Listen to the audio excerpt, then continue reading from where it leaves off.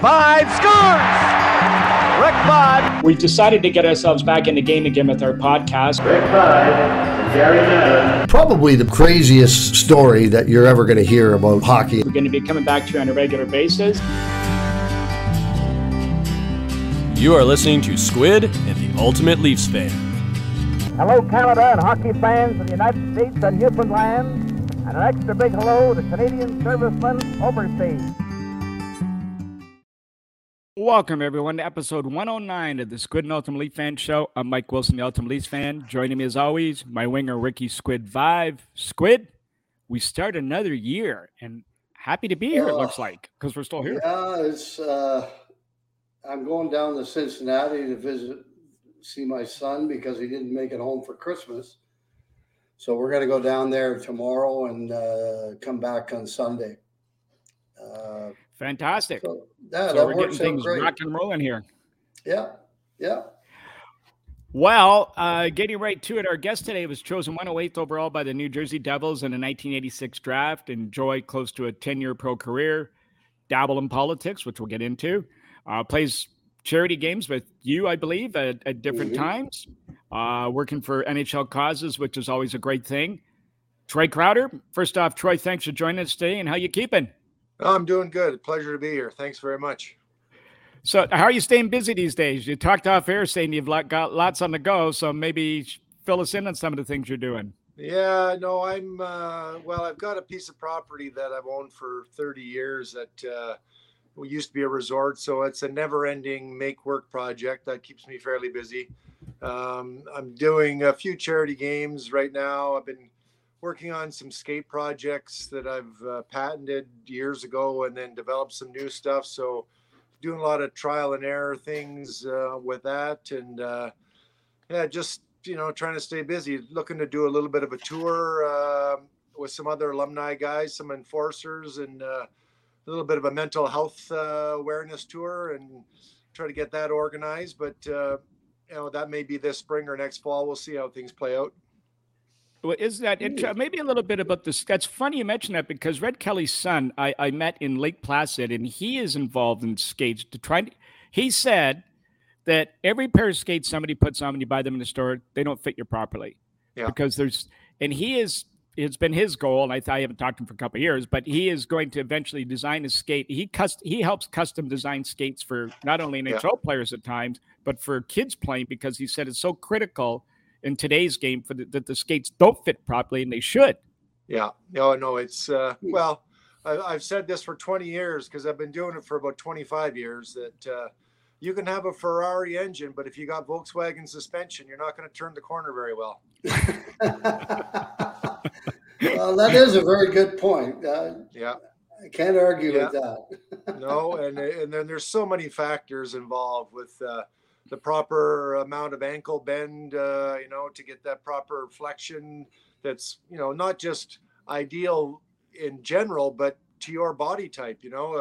Bow-legged guys don't need as much bend as a knock-kneed guy, and there's all kinds of factors in the width and the length and where your center of balance is versus where the blade's located. And I mean, I could go on forever and ever and ever, but I patented an adjustable blade holder where you can change where the blade is located on your skate so that you can find your balance point. And I patented an eyelet extension that allows you to put your eyelets farther forward to your desired bending point. And I've got about 3 other things that I've been working on, but I haven't patented them because the patent process isn't very good unless you got a lot of money to fight the big boys. Well, that's really interesting. You said, well, it's so funny. Well, my little funny story here, sidetrack. When I bought skates about 4 or 5 years ago, I had to buy a pair and break down. I go into the store, and I always wore tacks. And that shows you how old I am. So I'm buying these Bowers, and I'm looking at them, and the cost went anywhere from $200 to $1,000. So I look at this one pair, and I'm looking at their $250, and the next ones are $450. And I go, all right, buddy, I'm not very smart. Tell me, what's the difference in these two? I can't see it, like between this and this for $200. And he said, well, that's last year's model. Yeah. This is this year's model. And you see the eyelet at the top on the inside of your boot? Yeah. Well, you notice that one's tapered a little lower, and that's better for your edges. I mean, whoa. Like, take a look at this body and this face. Like this body. You think edges matter at the 60-year-old playing hockey? He goes, take the cheap ones. Yeah. So, I think it is important. It doesn't matter if you're a kid or you're an old guy. The easier it is to skate, the easier it is to skate. So That's if someone can do something to make it easier for you to skate, then the less work you got to do, the longer you can keep playing hockey. that's a good point. Yeah, That's I think I point. saw that islet one you were talking about. You had that with you one time. Yeah, I had, remember Aaron Ekblad was playing junior. That's he was my first project that I kind of went thinking that might launch things. But yeah, so he was in junior, had World Junior Camp, and I skated so much of the World Junior Camp and getting ready for it that he had lace bite so bad that he couldn't even put his boot on. And so I had moved to Barrie. I don't know how long I'd been there for, if that was my second year, I think maybe in Barrie. Anyways, he had heard through the grapevine I was doing this eyelet thing that helped with lace bite and allowed you to bend and stuff. So he called me, and I ended up meeting him down at the rink at morning skate. And he just finished, the team had just finished, but he was just getting his ankle iced. And so I said, well, this is the deal. This is the thing I got right here. He goes, well, can you put them on my skates? I'm like, yeah, it takes 5 minutes. So I went in, grabbed the trainer's screwdriver, put them on, and he goes, I'm going to try them right now. I'm like, sure, go ahead. And he skated around, and he just started smiling from ear to ear. He goes, I went from like not knowing when I'm going to play hockey again to like, I'm going to skate tonight. And so he wore them that year. He must have broke 35 pair of them because he cranks his skates so tight. But I had to keep developing better plastics and just kept fitting him. But he went from a top 5 ranked kid to number 1 overall. Next year he wore them. He was rookie of the year.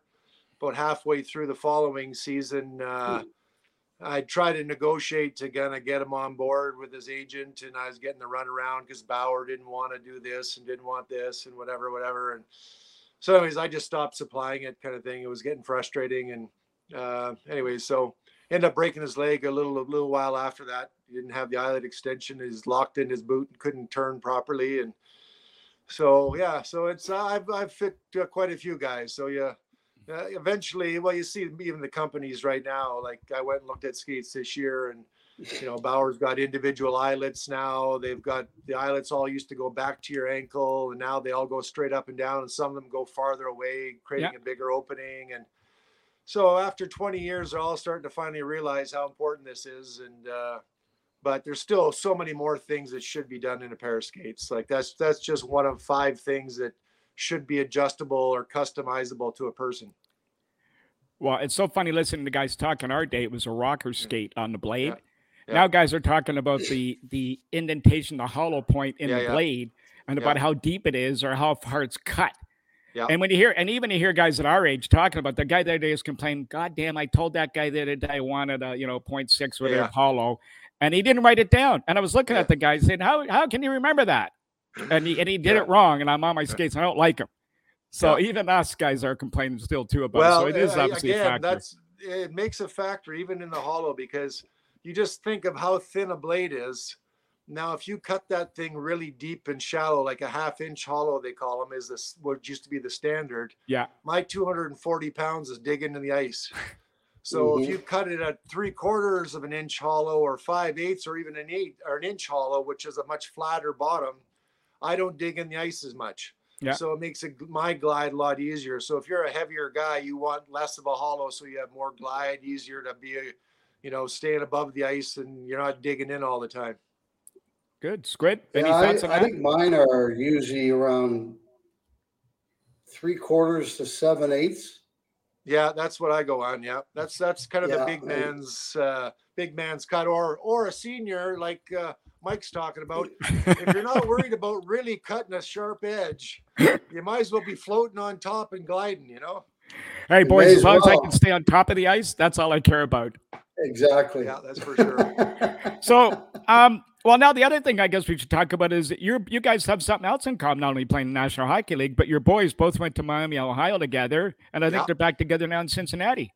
Well, they never played at the same time at Miami, Ohio, but they did. They both are alumni. And my son's, this is his first year in the ECHL, and he's already pulling me. He's a bit of a suitcase his first year. So he went down to the Everglades, never even got there for more than a couple of days. They had 9D. They got guys sent to them, so they traded him. And he went to Kansas City. They had 9D. He got in maybe 5 or 6 games there, and realized the coach said, "Listen, we don't have room." So they sent him to Cincinnati, and fortunately, when he got there, there was a suspension and a bunch of guys injured, so he got to play. I think they had 5D the first game. He was pretty excited.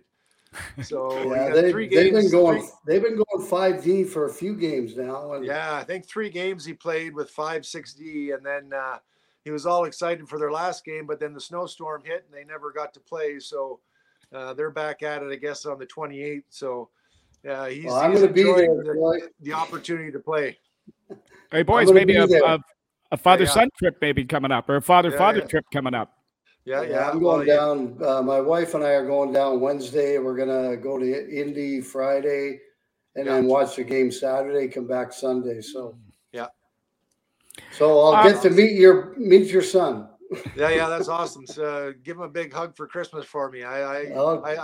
We didn't know what he was going to get for time off, but the 2 days in a snowstorm didn't do much. No, Justin didn't make it home either, and a couple of guys got stranded. Polino was trying to get to Ellicottville, and he never made it. Oh boy, I'll tell you that it was a pretty crazy 2 days. Oh yeah, for sure. Now, Troy, you're born in Sudbury, we talked about off air, a breeding ground for hockey players. Talk about life growing up as a youngster. Well, my dad played in the East Coast League, what's called the Eastern League back in the day, and he was a hard-nosed defenseman. And my brother was born in Nashville, and my dad was playing there. I was born in the summertime back in Sudbury. The year after, and then they played in Jacksonville for a while. And my dad was about 23, 24 or so, and Philadelphia had just come in the league, and they invited him to come to camp. They were looking for a tough-nosed defenseman kind of thing, and he used to fight Schultze and all those guys back in the day. And but when he came home that summer, my grandfather was a mine manager, and one of his big bosses kind of gave my dad the opportunity to work at a very nice job at Inco, the mining company, not being underground, being an HR guy, and lots of benefits. So, the kids are taken care of, and way more money than he was making. Probably would have been more money than he made in the NHL at that time, And so he opted that way out. But I guess genetically that love for hockey was put into me and my brother, and we lived literally like 400 yards from an outdoor rink. So that was our before school, after dinner, every day of the winter down there skating and playing and loving hockey. And so, yeah, my love for hockey, was what kept me going. And then by the time I got to junior, my role changed because of my size. I went from being the top player, captain on my midget team, to the enforcer for the Hamilton Steelhawks under Bill LaForge. So, but, understandably so, a tough role and everything else. I just didn't want to give up the game because I loved hockey so much. So, you're willing to sacrifice and do whatever you can to keep playing. And the one good thing I can say about Bill LaForge is that he said, if you're going to make it, this is how you're going to make it, So that was my route.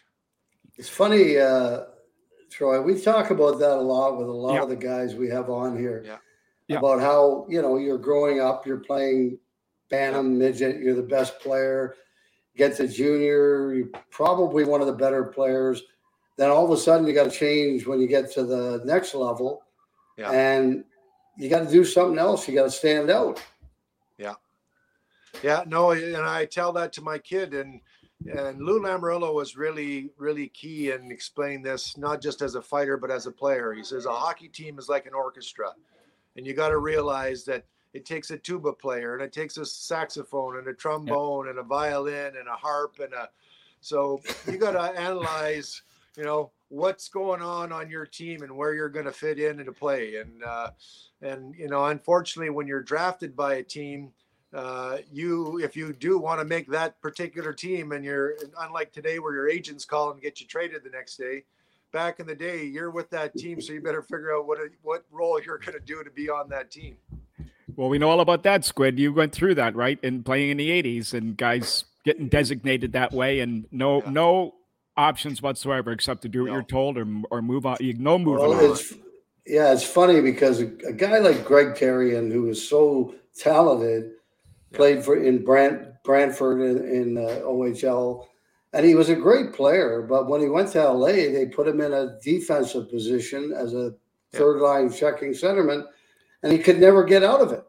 Even though I thought he was a much better player than anybody ever gave him credit. But, sometimes you got to find a niche where you're going to fit in and you're going to stay around for a while. Yeah, no, that's exactly it.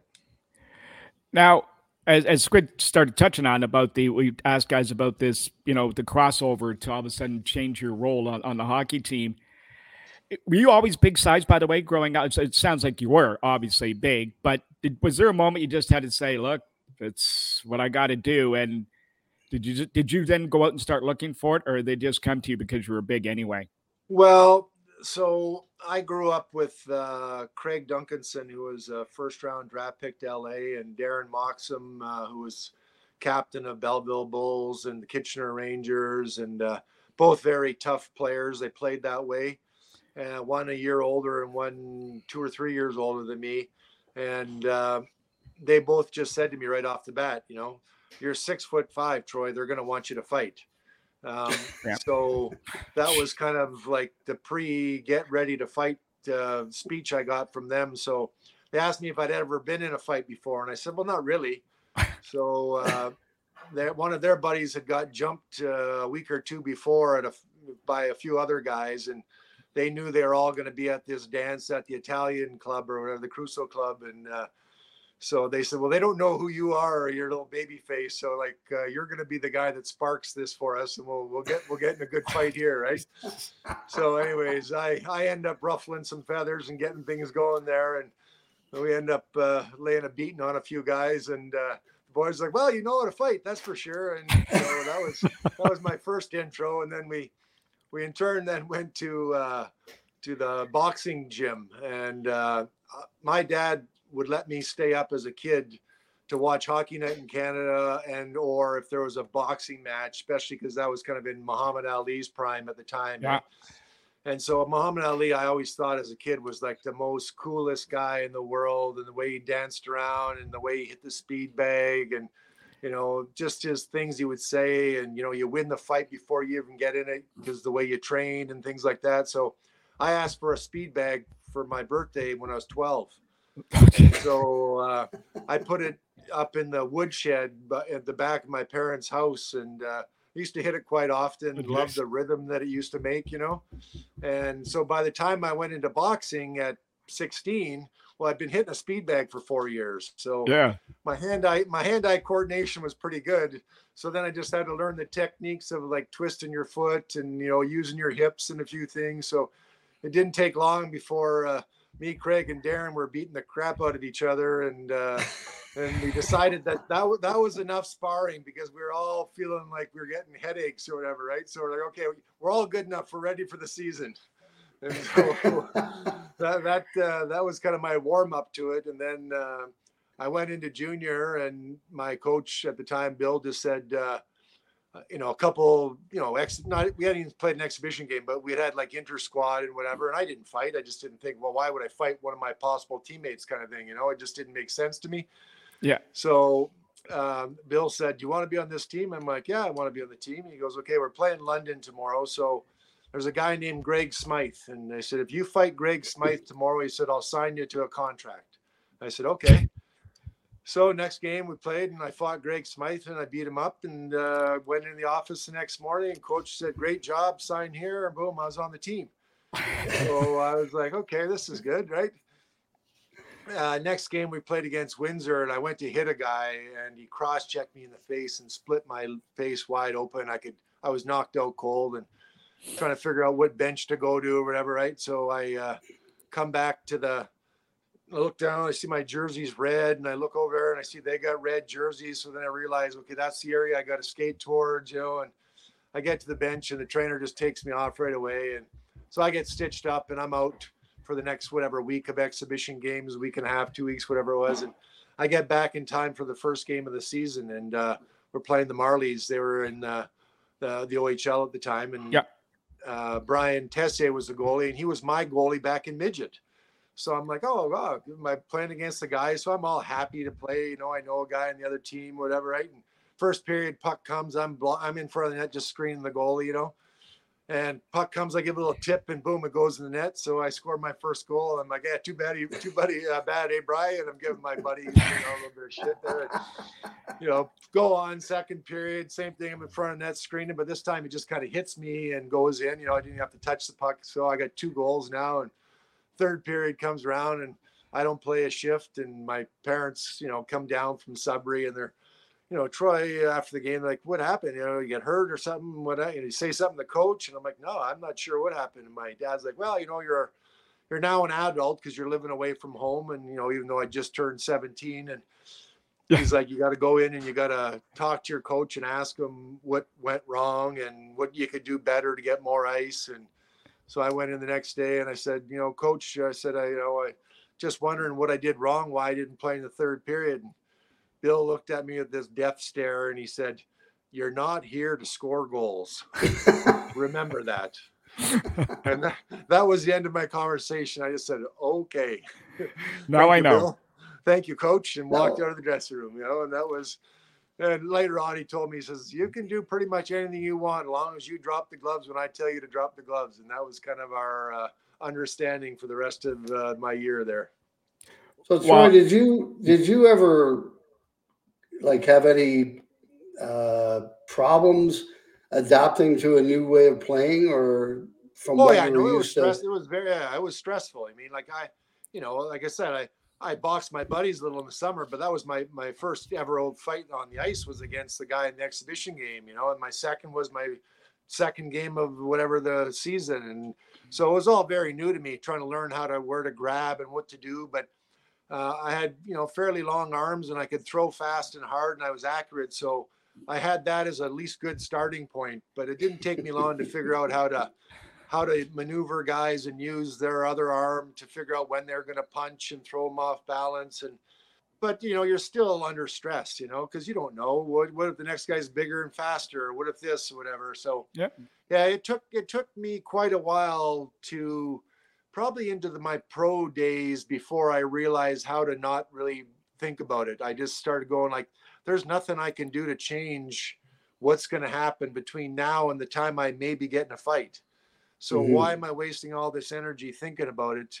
Just like Muhammad Ali said, if you've trained well enough, you've already won the fight, kind of thing. And so, I trained every summer, boxing and training, and I worked out lots and I hit the bag lots. And I learned the technique of how to use my body style to win fights. And so I kind of, after a while, didn't worry about it as much, but it took my couple of years of junior and my first year of pro to kind of get that under my belt to understand that, Well, if it makes you feel any better, we've had every enforcer from Matthew Barnaby to George Larac to Andre Watt, you name, we've had so many guys on, and Chris Nyland, every guy said exactly what you said. And pretty much they would have anxious moments, and it took them a long time. It's not an easy job. No, it's not an easy job. And you know what? It was a combination of Muhammad Ali. And then I was sent to this health farm down in Arizona called Canyon Ranch because I had a little bit of a dispute with my American League coach and I didn't want to play for him and whatever else. And so I kind of parted ways with the team for a while. And then they sent me down there to get in shape. And at this place, they had every doctor, psychiatrist, psychologist, mental therapist, everything to stop smoking, lose weight, get healthier, whatever you wanted. Right.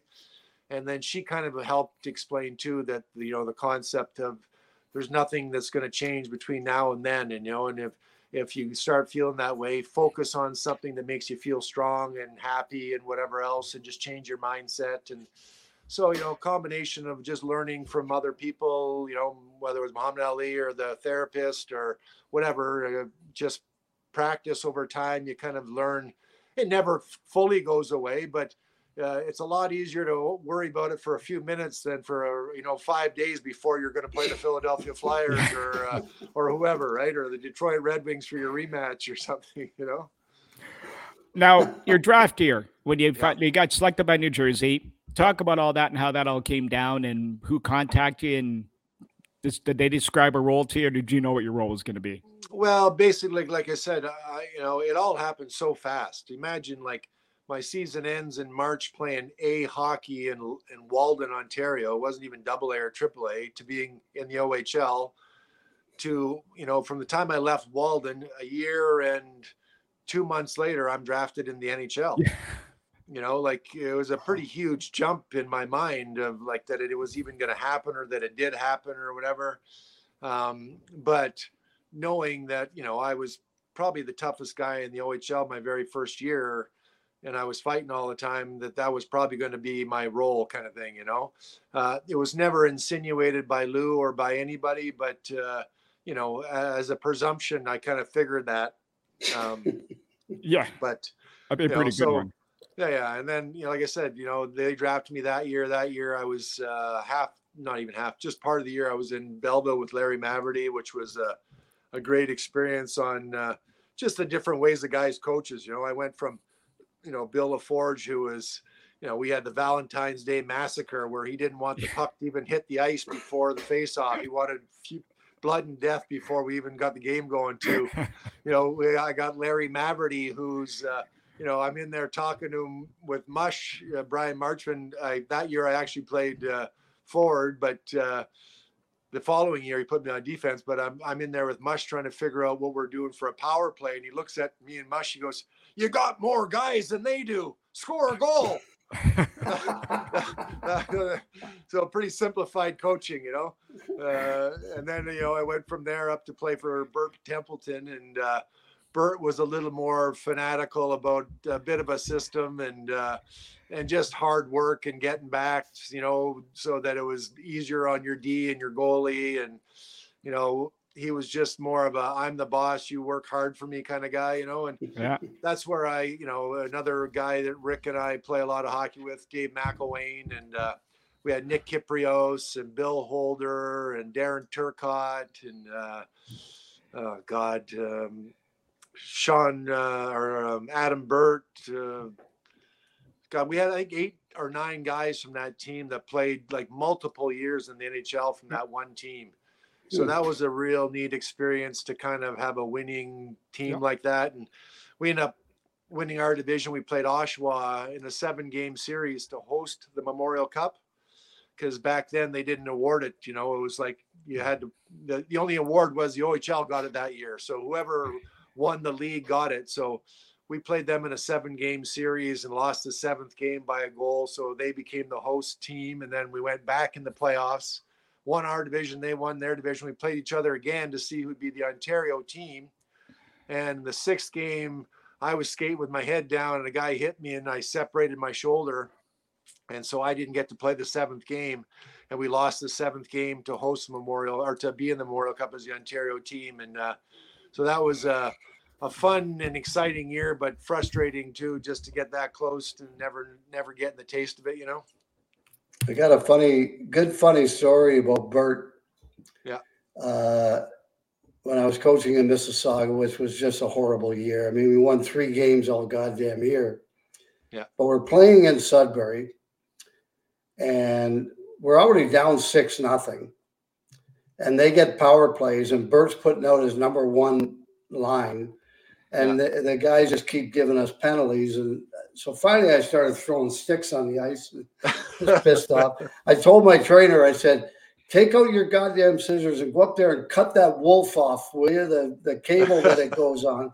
Because every time they score, that wolf would go across. The wolf would howl and come across the ice there. Oh, yeah. I told the trainer to go up and cut the wire, but he never did. But so I got kicked out of the game, and Bert just kept piling it up. I think we lost 10-1, I believe. Oh, yeah. No mercy there. No. Now, Troy, talk about your first camp with New Jersey and how things went and some of the expectations you had going in. Well, I had no idea, right? I mean, you go to junior camp, you got a week of basically a couple of days of skating, then your exhibition games, right? Yeah. Training camp was a whole new thing, and Lou was the GM at the time, and so he was all about anything new and cutting edge. It doesn't matter what it was, he wanted to be on top of things. So we were doing like max VO2 tests and running on treadmills and all kinds of things. And doing all these tests and stuff, and then we were having skate sessions, plus then we were having rookie games, and in our rookie games, like inter squad games, there were fights, and in the rookie games there was multiple fights. And I wasn't a very good skater, my arches roll in, so my IT bands, the sides of my legs were just so sore. I'd never been through so much running and skating in my entire life, And then I'd get back to the hotel, my hands would be all cut up and bruised from fighting, and my legs were sore. And all that was on was like US Open tennis, and I grew to hate the US Open tennis. It took me years to get over the fact that I hated tennis because of that training camp. Now I watch it, I love it, but it took me about 10 years after hockey was even retired that I even wanted to watch a tennis match, because all it associated was with these rookie camps that were just basically physical abuse to my body, Well, how are the players treating you? The good old days where we went twice a day. Yeah. Oh, yeah. 2 hours, 2.5 hours each session. And, when you need those literally compression things they put on their legs now, and they fill up with air, and it takes the lactic acid out of your legs. Yeah. And then, I went, through the progress of what a modern day camp is. Like I was in San Jose in 2001, right? You're only limited to this many hours on the ice, this many hours that you can even be around the team or coaches. Yeah. This many hours that have to be free time. Like it was literally, you got up in the morning and ate, and by the end of the day, you were exhausted. And the only time you ever left the arena was to go back to the hotel across the street to eat some food in between some other thing they were making you do. So it was absolute just wear and tear. So. But yeah, I know the players, obviously guys are trying to make the team. So, there's a few guys I fought, in my own inter squad games or whatever, but most guys knew my reputation. And so, and the veteran guys love me, couldn't wait for me to get on the team because, besides Kenny Danico, they didn't have a whole lot of like heavyweights. They had a couple guys that would fight once in a while, but they weren't really heavyweights. So the guys were, pretty excited to get me on board. So they would take me out once in a while, and I'd get to play, a veteran squad, inter squad game or something once in a while, because, they were trying to include me in a little bit of stuff. But yeah, they were really good. And then that, I did 2 years of that, 3 years of that, I should say, I guess. And then, or 2 years of that. And then my last year junior, after that, year we played North Bay, and I got traded back to Belleville, and that's when I started playing defense there.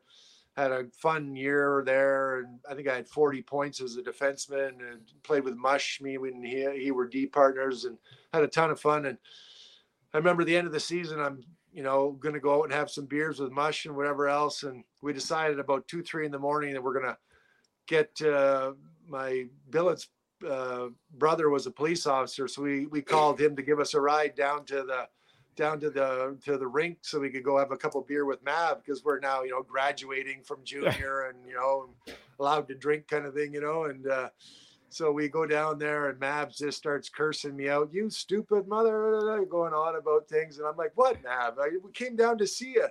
He goes, "You got to be in Utica tomorrow for a 12 o'clock game." And I'm like, "What?"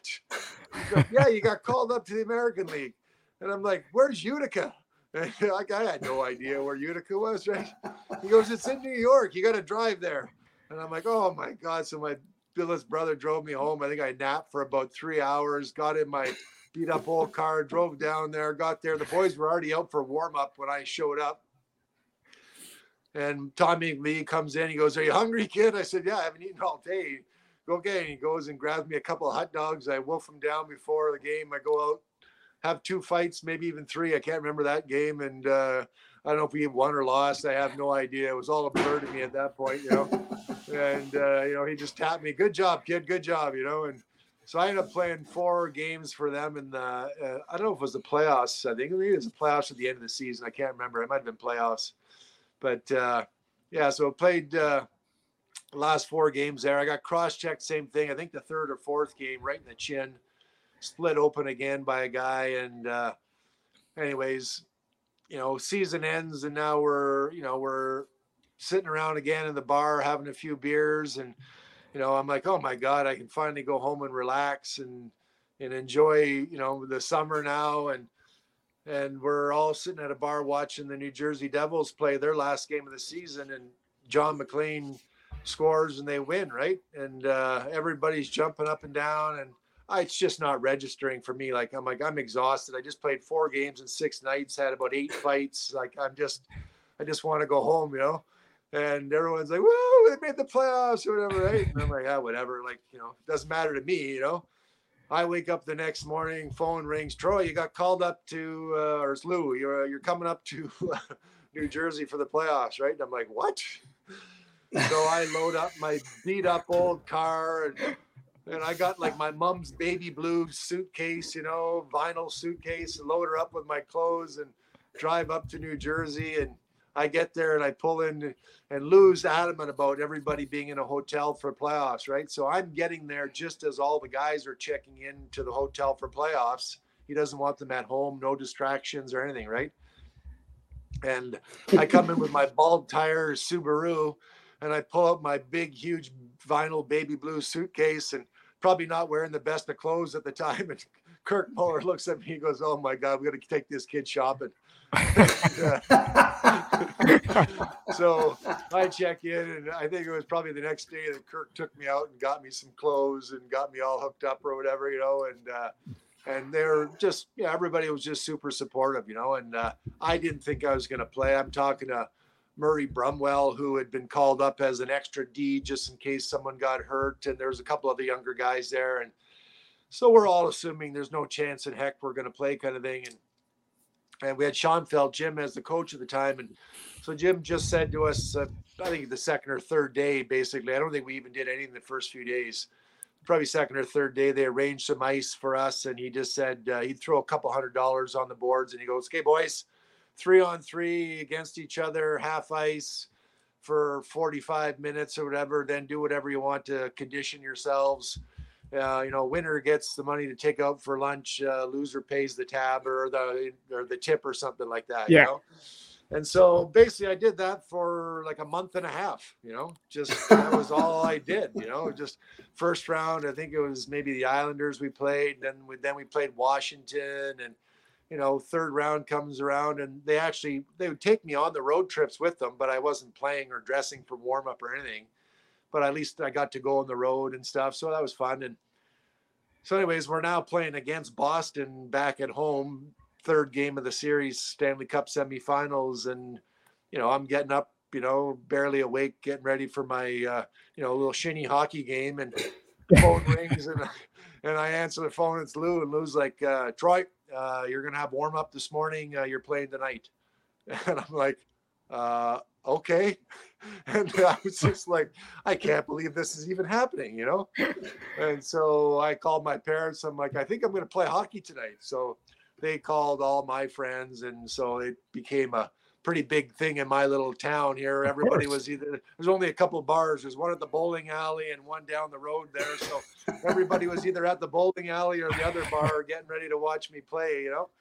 So I went out and played, and had a couple scraps, you know, fought Jay Miller and Lyndon Byers, and you know, they played me forward, defense, penalty kill, power play, everything. I was just like, oh my God, like I must be a superstar.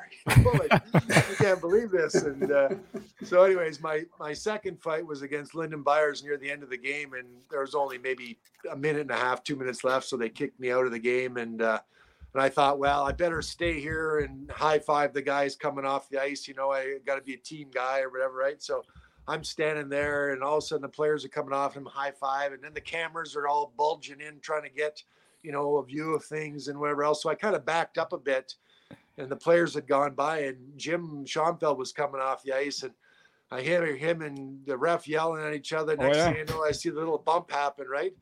And it was more of a bump, as in I think more Koharski was trying to get out of the way, and he stepped back and was that have another donut night? Yeah. He slid on the cement because he was off the carpet, right? And he's like, "You pushed me," and he goes, "No, I didn't, you fat pig. Have another donut." And I was like, "Oh my God, I can't believe I just witnessed this," you know? And so anyways, I'm like, I got to get out of here. So I bolted down the hallway and got to the dressing room, and I'm telling that Shanahan sits beside me. So I'm telling him what happened. He goes, "No way." I'm like, "Yeah, I'm telling you, that just happened," you know? So anyways, they lost that game, lost the next game. And, you know, we were out 4 straight against Boston. And, you know, I was just like, well, what an experience, you know, just the fact, you know, I got to even play a game, and I was, you know, just in utter awe, right? And so I thought it was over. We're sitting around at the bar, and we're, you know, same thing now. I'm having a couple beer and the season's over. I think I'm going home finally, but at least now I got a real story to tell, you know? Yeah. And Kirk Muller comes up beside me, and he's like, "Great job, kid. You know, good. Yeah, it's great to have you. You know, you're going to be a part of this team, and, you know, I'm proud of you." And And the day he took me and Shanny out for dinner, and he got me a little clothes, I remember he drove me in this. He had this 300 ZX, whatever you want to call it, and it was maybe 2 or 3 years old, and had the digital dash and T-tops and everything. And I was just, you know, compared to my 15-year-old Subaru I was driving, I was pretty impressed, right? So anyways, he comes up to me, we're having some chats or whatever, and he said, "So what are you going to do with your bonus money?" So I don't even know what I got. It's not very much, I don't think. I only played the 1 game. And he says, "You going to buy a car?" I said, "I couldn't buy a car." He goes, "You want to buy my car?" And I said, "Well, I don't have enough money to buy your car." He goes, "How much is your bonus?" I said, "I think it's like $1,500 or something like that." He goes, "That'll do." And I was like, "What?" And he goes, "Listen, kid," he says, you're gonna be a big part of this team." And he says, "I got a pretty good bonus." He says, "You cash that $1,500 in, and you can take my car home. It's yours." Wow. So I was just like bewildered, right? Like, this is unbelievable that the captain is doing this. And so now that I play in the NHL, but I'm driving to my hometown, you know, with a white 300 ZX with the T-tops and everything, you know. And so yeah, it was a pretty neat first game experience for me. That was for sure. Wow. I bet. Yeah. Yeah. Now, so that's a pretty big story to up, but 1990, you stuck with the team for good. Yeah. I mean, how was that whole experience? Did you have a chance to take it all in, or was it just a blur going by? It was a little bit of both. Like the first game, it was a blur because, you know, it was the first game of the season, and it's my first full year with the team, right? I'm going to start with the season and be there kind of thing. And so I was, you know, a little excited, a little nervous, a little whatever, but, you know, excited that it's, you know, I'm going to be in the NHL now. This is what's going to happen. And so I just remember sitting on the bench, and it wasn't very long into the game when Proby gave Claude Lemieux a good whack with a stick across the head, you know. And at that point, I really didn't know Claude very well. And, you know, he just came to the team and whatever else. And I just thought, oh, that's one of my teammates, right? So whoever skated by, I just yelled at them to get off the ice, and I jumped the bench and I went right after him. And so we ended up fighting, and I cut him that fight. And so he went off, and because of stitches and whatever else, he didn't come back and play. And so I played the rest of the game and didn't think much about it. And then after the game, everybody was just making such an ordeal. And I just never, it didn't register till kind of, it just kept growing and growing and growing, you know, the newspaper articles and the interviews. And then I was like, holy geez, like, you know, I've beaten up a lot of big guys before. I just never thought that it would become this big of an event, you know? And so that's kind of when a combination of the blur, and I was also aware of what was going on because it was such a big thing. Like everywhere I went, like I then became either the target of somebody wanting to take on the new heavyweight champ, you know, and get their name, or, you know, I was kind of expecting, you know, well, I'm the new guy, so I better be ready. And I also had a trainer at the time that I didn't figure this out till he told me after the season was over. But he was my trainer in the American Hockey League, and he loved fights, and he loved that I could beat up pretty much everybody. So he would actually instigate the fights. So he would, when the visiting team would come, or if we were the visiting team, the true trainers meet each other to coincide about, who the locker room boys are, who's doing laundry, where this is going and that's going. And he would in turn say to their trainer, Crowder's going after Cox tonight, or Crowder's coming after McSorley tonight, or whatever, right? And then their trainer would in turn go tell that guy that I'm coming after them. Meanwhile, he'd come up to me and say, hey, Troy, I was just talking to their trainer, and he told me Cox is coming after you tonight. And so he basically had brokered the fight before it even happened, And so a lot of what had happened in my fights, I thought guys were just coming at me for no apparent reason, but I'm pretty sure that my trainer had brokered probably 80 or 90% of them, That's pretty funny. Yeah. That's kind of like Jim Pizzatelli in Buffalo. He used to give out the tough guys. He used to give them robes to wear around the dressing room like they're boxers, right? Oh, yeah, and he loved the fights, and he used to chirp at guys on the ice and get guys into fights as well. And it was pretty crazy. Oh, yeah, the trainers love that kind of stuff, I tell you. Yeah. They do. Yeah. Now, Troy, so the Probert battle, it became famous, obviously. So now what happened? The legend of the Probert Crowder fights obviously continued on. So basically we didn't play that was like the first game of the year, and we didn't play again until January, like end of January again each other, right? Because we were at different conferences and that. So so between then and the first fight and the rematch fights, then it was like I think I had 9 fights against the Philadelphia Flyers between the first game of the season in January 1. And then we'd go on the road, and I remember going into LA, and they had my height and weight and reach and everything in the boxing column because there was no big fights going on. So they talked about the possibility of me fighting McSorley or maybe somebody else with the team or whatever, right? And then we're going into Edmonton, and there's talks about me fighting there, and so then we go into Vancouver, and that's when the Cox fight happens because my trainer's telling their trainer, and Brian Burke has a funny story about it. I just saw Brian at the Hall of Fame inductions a little while ago, and he was telling Coxie, like, listen, this kid's knocking people out left, right, and center. Like, I got you here just in case something happens. Like, you don't have to fight him. And if you do fight him, don't be looking to exchange punches with this guy. Like, grab him good and whatever, And he goes, he didn't listen very well.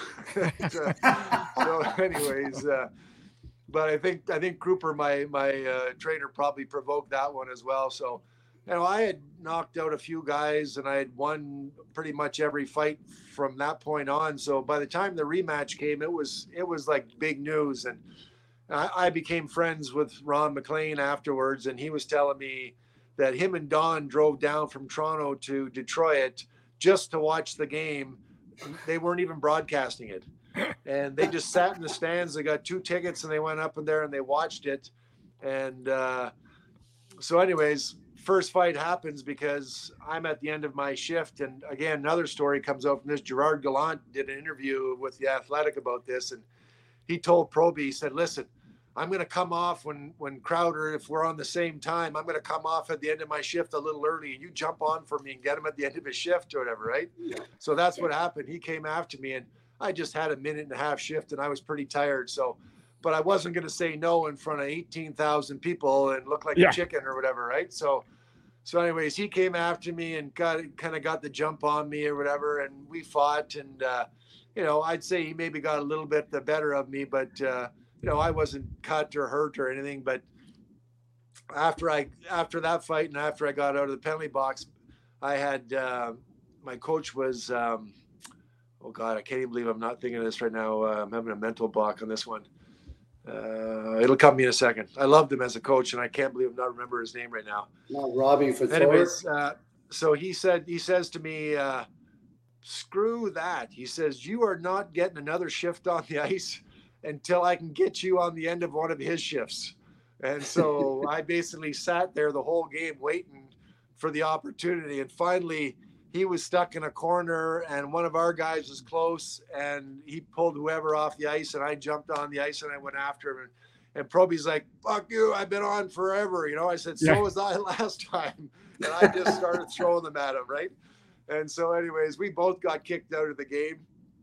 And Ron and Don, as soon as we both got kicked out, walked down from their seats and drove back to Toronto. They didn't even stay for the third period, you know? And so, oh God, what's his name? The guy I just mentioned it. Robbie Ftork? No, it was not Jacques Lemaire. No, it was John Cuniff. Sorry, Cuniff. Sorry, John. I should remember your name. Okay, I love John Cuniff as a coach. He gave me all kinds of ice time and believed in me and just liked my character. And he was the guy that I scored 5 goals in the first 25 games as my coach. He was a great guy. Now, speaking of Cherry and McLean, you had a very interesting introduction to Cherry the first time you met him, didn't you? Do you want to share that little story? I think the first time I met him actually was at a softball event or something. I think is the first time I met him. I'm trying to think of where else I might have met Don. But then you go up to him and say to him, I just want to let you know I'll be the new heavyweight champ of the NHL. You're speaking to him or something like that. And he went, okay, kid, you got a ways to go, but good luck. No, I think that was. So that was after the first year. I think the playoffs maybe after my first year. I think maybe it was after my first year. And Kirk Muller was getting married in Kingston, and there was a charity. Molson's used to do all these charity softball games down in Niagara area. And so I was down there, and so there was Bobby Orr and Don and whoever and Kirk and all. We were all on the same team, and that's kind of Cherry had said something about the fights. I said, something about you better watch out for the big guy. I said, don't worry, I'll be the heavyweight of this league for a while or something like that to him. He goes, you got a ways to go, kid. So Kirk Muller, again, another great Kirk Muller story. I always tell people what a phenomenal captain he was.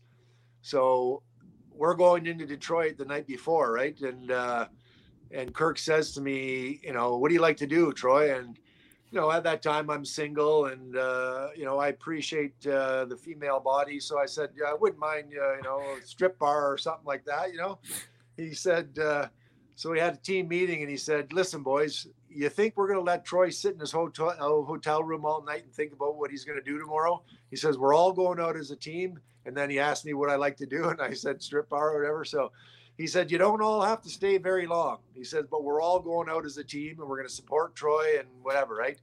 So Kirk told the coach, he said, listen, we're all going out tonight. We're not doing a morning skate. We don't want whatever. We'll show up, make the pregame meal anytime between 2 and 5 when our guys can show up whenever they feel like they want to eat. And we'll see you at the game kind of thing, right? And so we went out and we got pretty lambasted that night. And I remember the bar owner just kept giving me shooters, any free drink I wanted because he wanted Proby to kick my ass, And he just kept saying, like, oh yeah, because I can't wait for the fight tomorrow. But I tell you right now, you can drink for free all night because I want Proby to kick your ass or whatever like that. So we had an unbelievably fun night, and we'd lost, I think, previous road trip like 4 or 5 road games in a row. And so Kirk was like, we got to change it up anyways, right? So we decide no morning skate, he decides no morning skate. We're going to go out as a team. We're going to party. We're going to keep Troy preoccupied.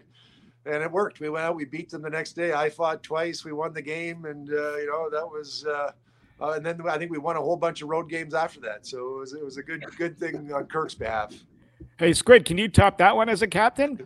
No, I don't believe. Well, I shouldn't say I can't, but we had our fair share of going out and going to the strip joints and that sort of thing. And but they were commonplace back then. They were mandated team meetings. Yeah. It was either that or you're going to some little dive restaurant in the afternoon for lunch, and lunch included a lot of beers. That was the fun of the 80s and 90s hockey, that's for sure. Well, Troy, I think Squid's being modest because one of his stories was going into Philadelphia with the team, and all of a sudden the Philly flu overcame the team, and it was near the end of the season, and they had a few games left. Yeah. And it was our last game of the season.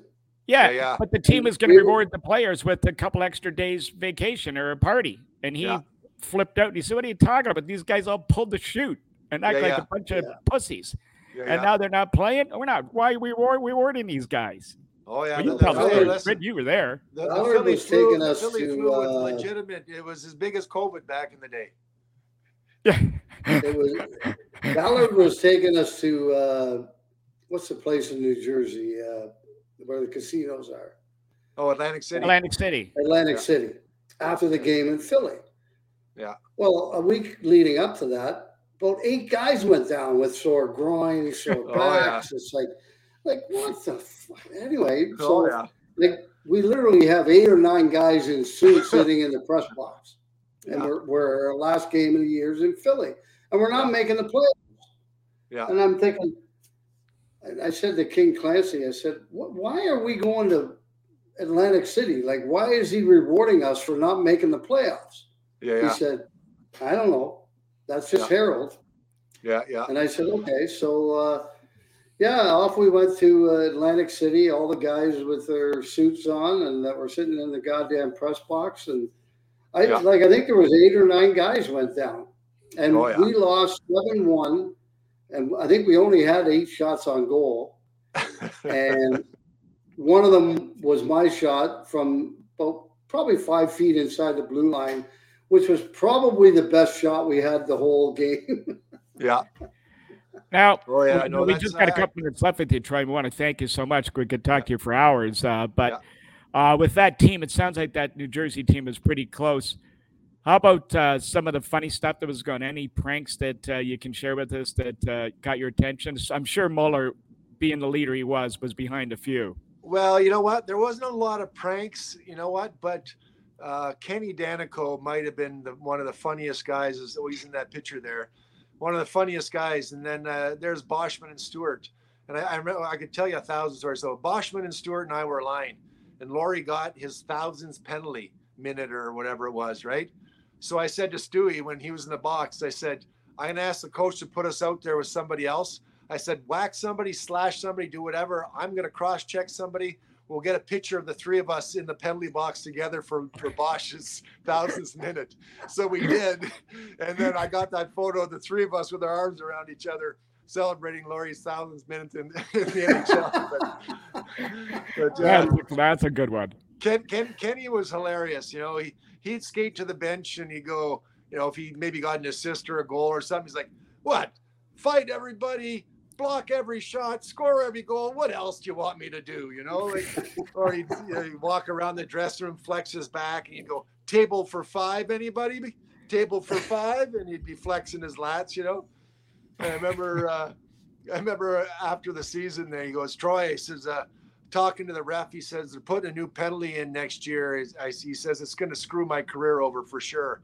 I said, what are you talking about? He goes, you know, when the guys are in front of the net, you know, and I grab them and I just throw them out of the way. He said, they're going to call me next year. Kenny Danico, 2 minutes for pure power. He was a fun character, fun character. Now, he's a pretty funny guy. Oh yeah. Now, Troy, how was the European experience? Oh, I loved it. Yeah, great experience especially for a guy like me, you know, fought his whole career, got to go over there. I think I one-punched a guy once in England and I one-punched a guy once in Germany. And that was enough to let the whole league know, don't bug me. And so I got to play. I had tons of fun. I got to see Europe. Just a great overall experience. You know, I had a lot of fun and I had friends over there too. So it was good. It was a great way for me to end my career. And I tell everybody, I've got a buddy of mine, Andrew Desjardins from my hometown here, won a cup with Chicago a few years back. And when, you know, he wasn't playing much and I just said to him, I said, Andrew, if you ever get a chance to go to Europe, just go do it, man, just for the experience. And I think he's been there for 6 or 7 years now, still playing. And, you know, I said, plus what better way to keep making a living than being a hockey player? You know, you're still getting paid. You're seeing Europe. Your kids are getting an education of how the world is, languages, whatever. So, yeah, it was a great experience to be able to go there after and play my last couple of years. Well, Dave McElwain made the best of Europe. I'll tell you, he was there for what, about 10 years or 12 years? Oh, at least, yeah. Same with the other guy, Lenny Socho from that same junior team that had all those great players. Lenny went over there and he won every division to get his team in the DEL, the team I played for.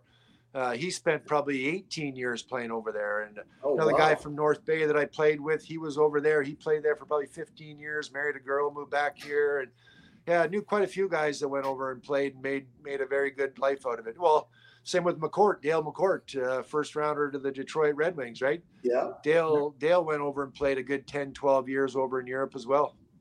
Now, speaking of playing in different leagues, I see in your resume here you played in that Quebec league. You're laughing, but you lasted there. Like, was it even too much for you to say enough of this? Nonsense? It was too much for sure. I had tore my shoulder out in San Jose. I went back to San Jose after being retired for a couple of years, and that's a whole other story. But I tore my shoulder out, and I was trying to rehab it to see if I could get it to work again. And I thought, well, you know what? These guys called me and they're like, hey, listen, are you interested in playing? And this was the deal or whatever, right? And I'm like, yeah, I might as well just see if my shoulder's going to work, you know? And I got there and it was such a circus that I just said, like, I can't even do this. Like, this is to a level that it should be a movie, this whole thing. And like, it is utter craziness. Like what went on in that league. Well, I think there was a movie called Danbury Trashers. Well, I'm joking. On a different version, but similar. Well, I think they have a thing called Les Boys or something, a French version. I think is very similar too, but I still think that none of them even do justice to what was really going on. Well, someone told me that basically all the tough guys would come on the ice for the opening face-off. They would all fight, and then the hockey game would begin. Well, there was many varieties of things that would happen, but I do remember one of my games that Sasha Lakovic, who played a few games in Calgary, I fought him there. He went out and proceeded to basically take his elbow pads and gloves and helmet off and skate around the ice and give the old, I want to hear a cheer, like he's at a wrestling match. And this was like a 5-minute presentation before they actually got in a fight.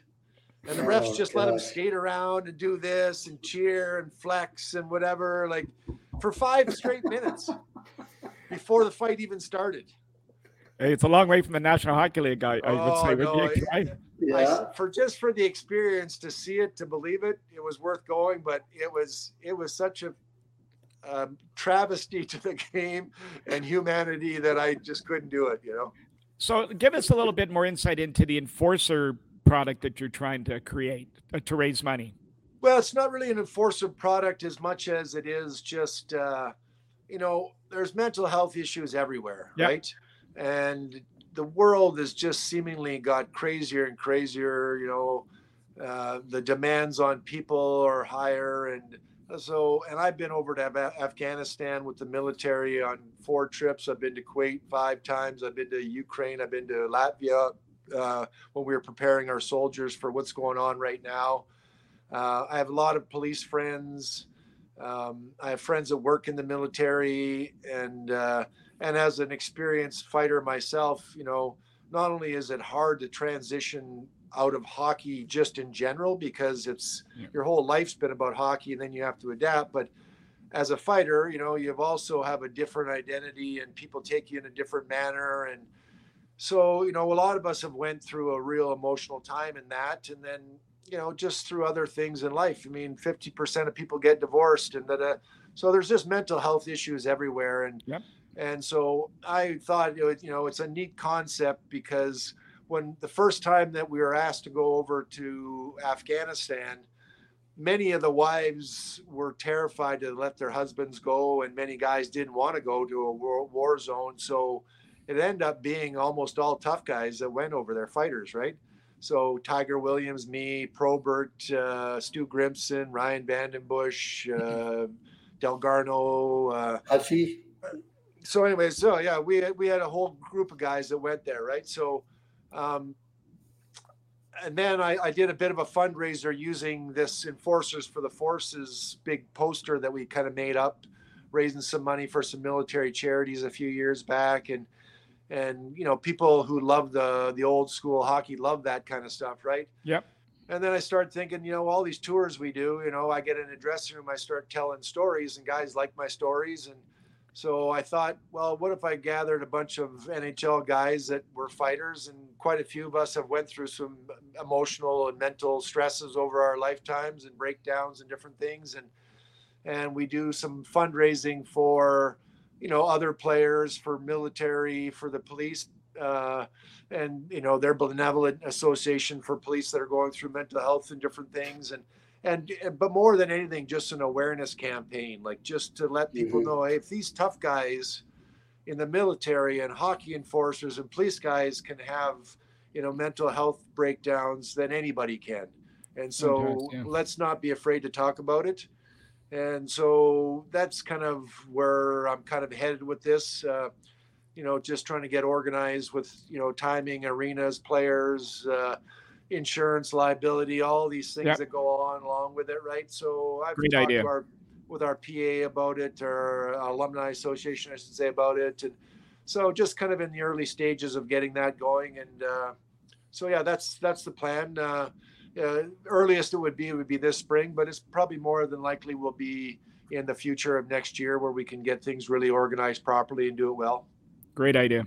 Yeah. Great idea. Well, I got almost 1,600 penalty minutes, Troy. Can I come? Well, you're in, but you're in then. You got more than me. I might have a few more fights, but you got more PIMs for sure.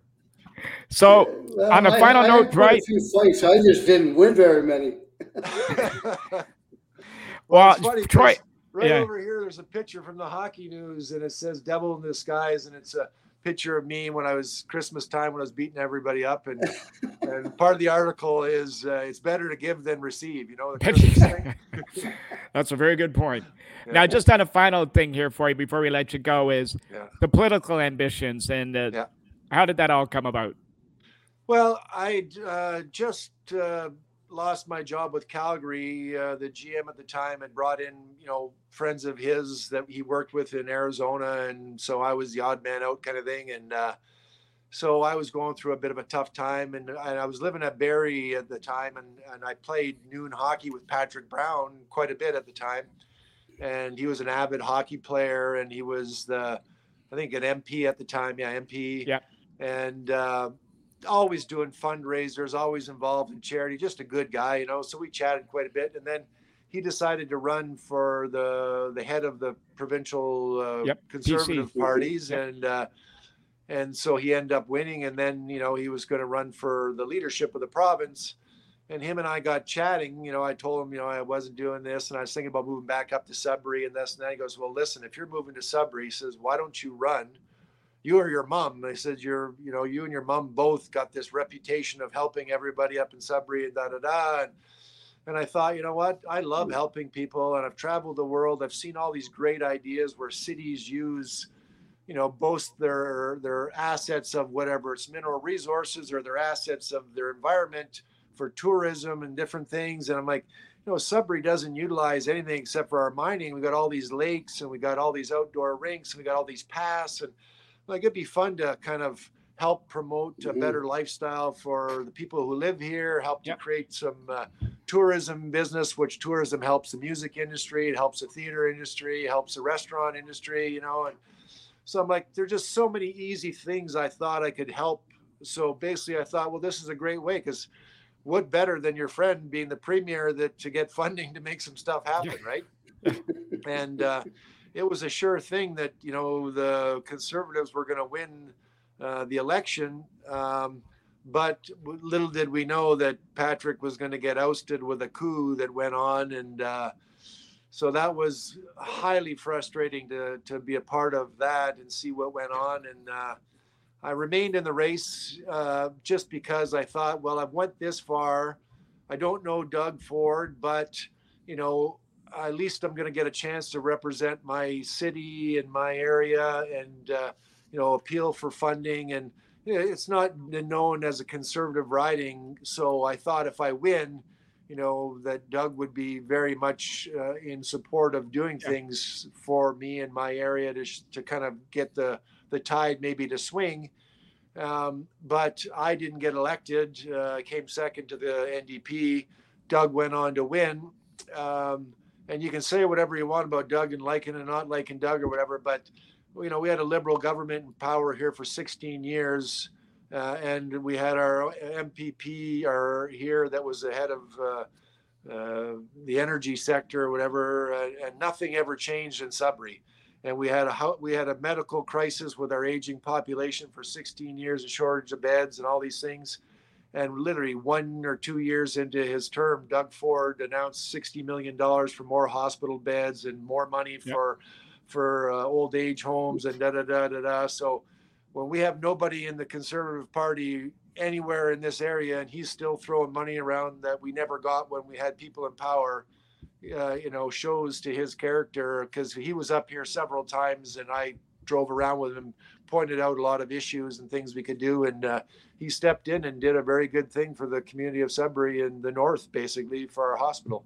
Fantastic. Well, Squid, we've kept Troy long enough. Any final thoughts?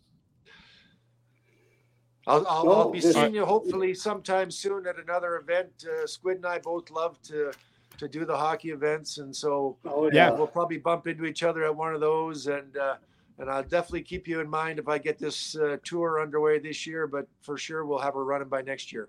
Well, that's fantastic. Yeah, well, listen, Troy, we can't I'll thank make you sure enough. I say hello to your son and give him a hug for you. Yeah, perfect. Yeah, and your kids. Listen, your Troy, kids, we want to thank you so your much kid's a for great coming on. leader down there. You can tell Yeah, how he acts on Yeah. things. Yeah. Anyway, Troy, thanks very much for coming on. We really appreciate your stories, and we just ran out of time. But anyway, Yeah, no fantastic stuff, and best to you. Okay, thanks, guys. Okay. All right.